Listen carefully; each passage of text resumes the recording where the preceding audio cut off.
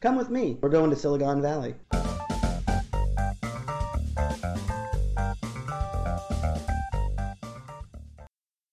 Restaurants like Mini Gourmet have been squeezed out over the years, and that hurts because I loved Mini Gourmet.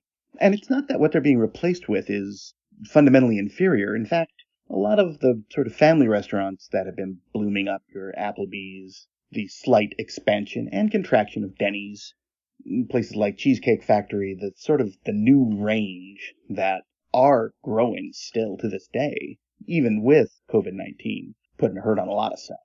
It's this idea of a differentiated diner type experience. And that's really what Mini Gourmet was. It was an old school type diner, the type of place we visualize from the 1960s. I'm not 100% sure when it opened. I think it was in the late 60s, possibly the 70s, but I remember it in the very early 80s. And the food was dependably decent. I would go there, I would get corned beef hash, thing of toast. It was great. For a guy who doesn't eat eggs, it's always hard for breakfast.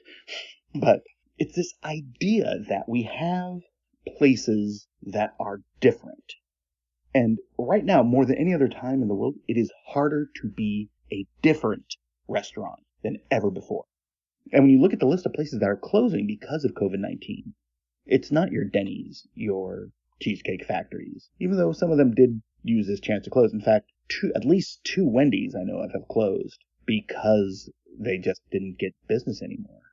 It's this idea that they have less to lean back on, that they're closing at a much greater rate. If you look at the list, you see places like Clark's, Al Capone's, all those sort of places that were identifiable by a specific menu concept that weren't really themed as much as they were just places to go eat.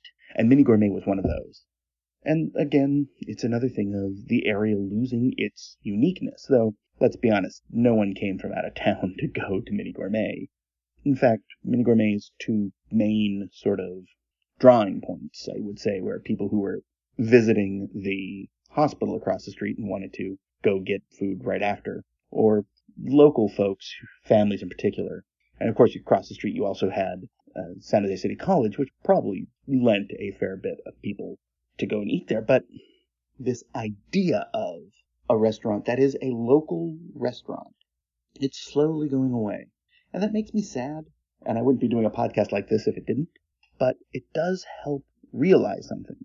We either don't want these type of places, and I don't think that's the case, or we just don't care enough to make sure they stay. The big problem with a lot of them, of course, is rent. Costs are growing exponentially.